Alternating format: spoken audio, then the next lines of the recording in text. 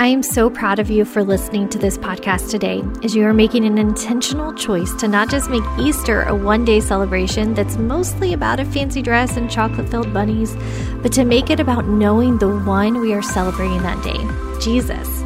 Over the next 7 weeks, we will slow down the final days of Jesus' life.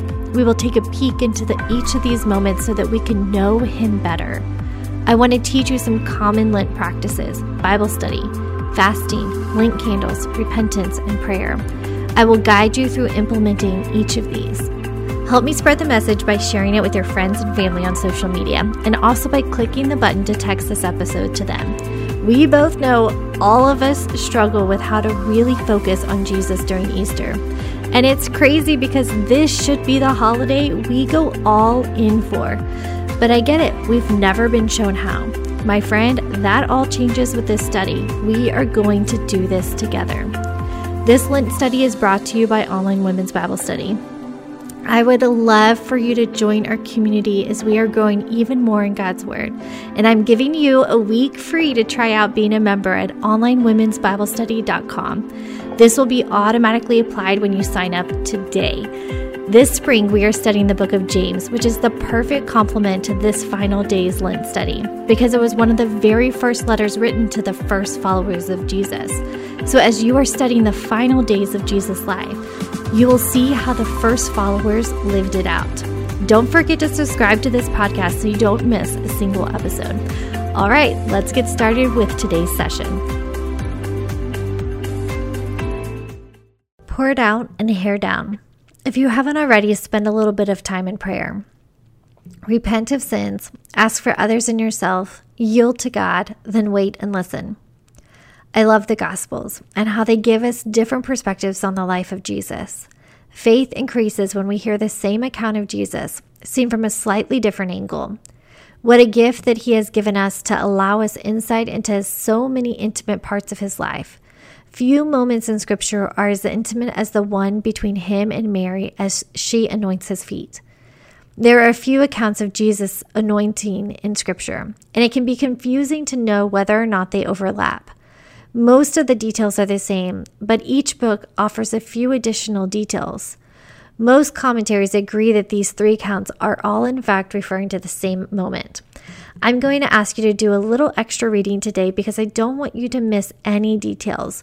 So we are going to read all 3 accounts that are given to us. It will be worth it, I promise. Take note of everything, the setting, the people, the sacrifices, the response, etc. Read John 12, 1-8 and note what happened. John 12, 1-8. 6 days before the Passover, Jesus came to Bethany, where Lazarus lived, whom Jesus had raised from the dead. Here a dinner was given in Jesus' honor. Martha served while Lazarus was among those reclining at the table with him. Then Mary took a pint of pure nard, an expensive perfume, and she poured it at Jesus' feet and wiped his feet with her hair. And the house was filled with the fragrance of perfume. But one of the disciples, Judas Iscariot, who was later to betray Him, objected. Why wasn't this perfume sold and the money given to the poor? It was worth a year's wages. He did not say this because he cared about the poor, but because he was a thief. As keeper of the money bag, he used to help himself to what was put into it. Leave her alone, Jesus replied. It was intended that she should save this perfume for the day of my burial. You will always have the poor among you, but you will not always have me. Meanwhile, a large crowd of Jews found out that Jesus was there and came, not only because of Him, but also to see Lazarus, whom He had raised from the dead. So the chief priests made plans to kill Lazarus as well. Prompt. Read Matthew 26, 6-13, and note any additional information below. Matthew 26, 6-13. While Jesus was in Bethany, in the home of Simon the leper, a woman came to him with an alabaster jar of very expensive perfume, which she poured on his head as she was reclining at the table. When the disciples saw this, they were indignant. Why this waste, they asked. This perfume could have been sold at a high price and the money given to the poor. Aware of this, Jesus said to them, Why are you bothering this woman? She has done a beautiful thing to me. The poor you will always have with you, but you will not always have me. And when she poured this perfume on my body, she did it to prepare me for burial. Truly, I tell you, wherever this gospel is preached throughout the world, what she has done will also be told in memory of her. Prompt. Read Mark 14, 3-9, and note any additional information below. Mark 14, 3-9. While he was in Bethany, reclining at the table, in the home of Simon the leper, a woman came with an alabaster jar of very expensive perfume, made of pure nard. She broke the jar and poured the perfume on his head. Some of those present were saying indignantly to one another, "Why this waste of perfume? It would have been sold for more than a year's wages and the money given to the poor." And they rebuked her harshly. "Leave her alone," said Jesus. "Why are you bothering her? She has done a beautiful thing to me.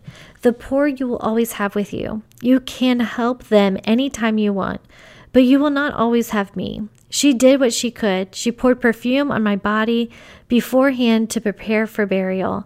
Truly I tell you, whenever the gospel is preached throughout the world, what she has done will also be told in memory of her."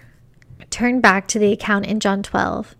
We are going to focus in on some of the details listed here. So many places we could dive into. Lord, show us where to focus. Lead us to what we need most. Question. How much did Judas want to sell the ointment for? What did he want to do with it instead? This is a hard one for me, and I feel certain I would have asked the same question long before Judas did. Actually, being a woman, I probably would have seen what Mary was up to and pulled her aside and advised her to do something else, anything else. Judas's exclamation that it's worth 300 denarii falls flat on our ears. All shock value is gone. However, to know that one's day's wages was 1 denarii on average changes the whole thing, doesn't it? That ointment was worth 10 months of work. Can you even imagine? If I found out Chris gave away 10 months of his salary, I would freak out on him. But she didn't just give it away. She poured it out. Gone. Nothing to show for it. I'm going to go somewhere and I hope you stick with me. I don't think it's too far of a stretch. Question. Are you in a season of waiting right now? Or a season where you see very little significance? If not, then share about the most recent season of insignificance. This past year was my first year to really turn a profit. I get paid beyond what my costs were in any of my efforts with ministry, writing, speaking, etc. My pride has struggled with this so much. I felt guilty that I wasn't contributing, which wasn't at all put on by anyone but myself. I felt guilty for spending savings so that I could write and print studies or pay for sitters while the entire amount I was paid to speak someplace. I've had so many people give me that look after they hear what I do. You know, the one that says they think I'm an idiot and should get a real job with a real paycheck, or just embrace being a stay-at-home mom. Many have said or inferred that this work I have done the past 7 years has been a waste. If I had kept working, we could be in an even better situation financially. If I had chosen to be fully dedicated to my kiddos, then they would have been better behaved, or I'd be more bonded to them, the latter of which is ridiculous. All of that I've poured out for 7 years has seemed like a waste to most people. And on my weakest, most insecure days, I've agreed. Question. Do you feel like this season is a waste? Or a past season that has seemed insignificant, do you count it as a waste?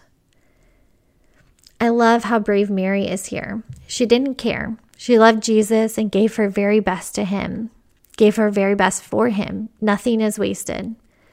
I think back on those past 7 years now, and I don't want to see them as a waste any longer. I want so badly for things to go faster. I want so badly for those around me to be impressed. I want to contribute. I want to know I wasn't making a mistake, that there was meaning and purpose in what I was doing and what I was offering. That's what I want what my flesh wanted. But my heart went out most days. More than anything, I wanted Jesus. I wanted to say yes to him each of these moments. Very few people have these big breakthrough moments.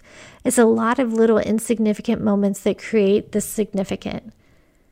Question. What did she wipe and what did she use to wipe? Mary is such a rule breaker. She went straight against cultural norms simply to honor Christ. There's nothing politically correct about this lady, and I love that about her. She isn't trying to do what's right or fit in. She is trying to do what tells God she loves him and the most and brings him the most honor, even if she appears like a fool. She wiped his feet. This is gross on so many accounts because in those days, men wore sandals and walked on dirt roads. I feel certain that the fully man side of Christ probably had stinky feet that day. Servants were usually provided to wash the feet of guests. Servants, the lowest in the household, would fall to the knees and scrub the dirt off the feet of strangers. Instead, Mary fell to her knees and wiped the feet of the one she cared most about. She used her hair. This is wild more than it is weird. Women kept their hair up, only unraveling it for their husbands. For Mary to unravel her hair for Jesus was one of the most intimate acts a woman could offer. I don't want us to miss this, so I'm going to ask you to give a little more time today. If possible, grab this book and get on your knees. If it's not possible, stay right where you are, ask God the following questions, and jot down any thoughts you have. Question: God, is my current season insignificant? How so? God, what could I give you that is of value? Think beyond finances. Question: do I care too much about what others think of my plans? Question: how could I humble myself more? Bow and wash the feet, a servant's job. Question: how could I be more brave and let my hair down? I hope your time with your Father was sweet. I hope you spoke hope over you. I hope you kept asking these questions. You are brave. Actually, you aren't. I don't know why our current Christian mantra is that we are brave, wild women. We aren't. On our own, apart from Christ, we just really aren't really that brave. Usually our bravery apart from Christ is selfishness or foolishness. He makes you brave.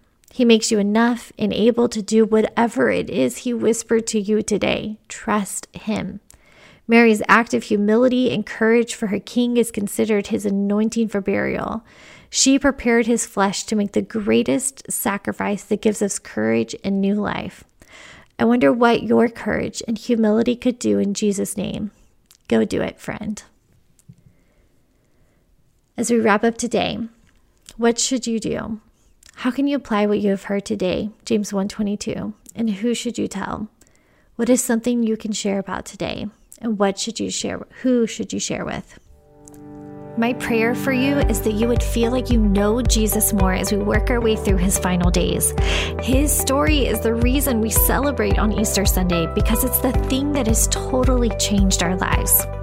I so hope this was encouraging to you. If it was, it would be so helpful if you would leave a review for this show. If it wasn't, well, you don't have to leave a review. Finally, please share this with your friends. We want to encourage as many people as we can with this free and super easy to do Lent study. And when you share about it on social media, be sure to use #HearersAndDoersPodcast and tag me at Becky Kaiser. As a reminder, if you are looking to grow in God's Word and community, you get a week free to try out being a member at onlinewomensbiblestudy.com. I'll see you tomorrow with another Final Days episode.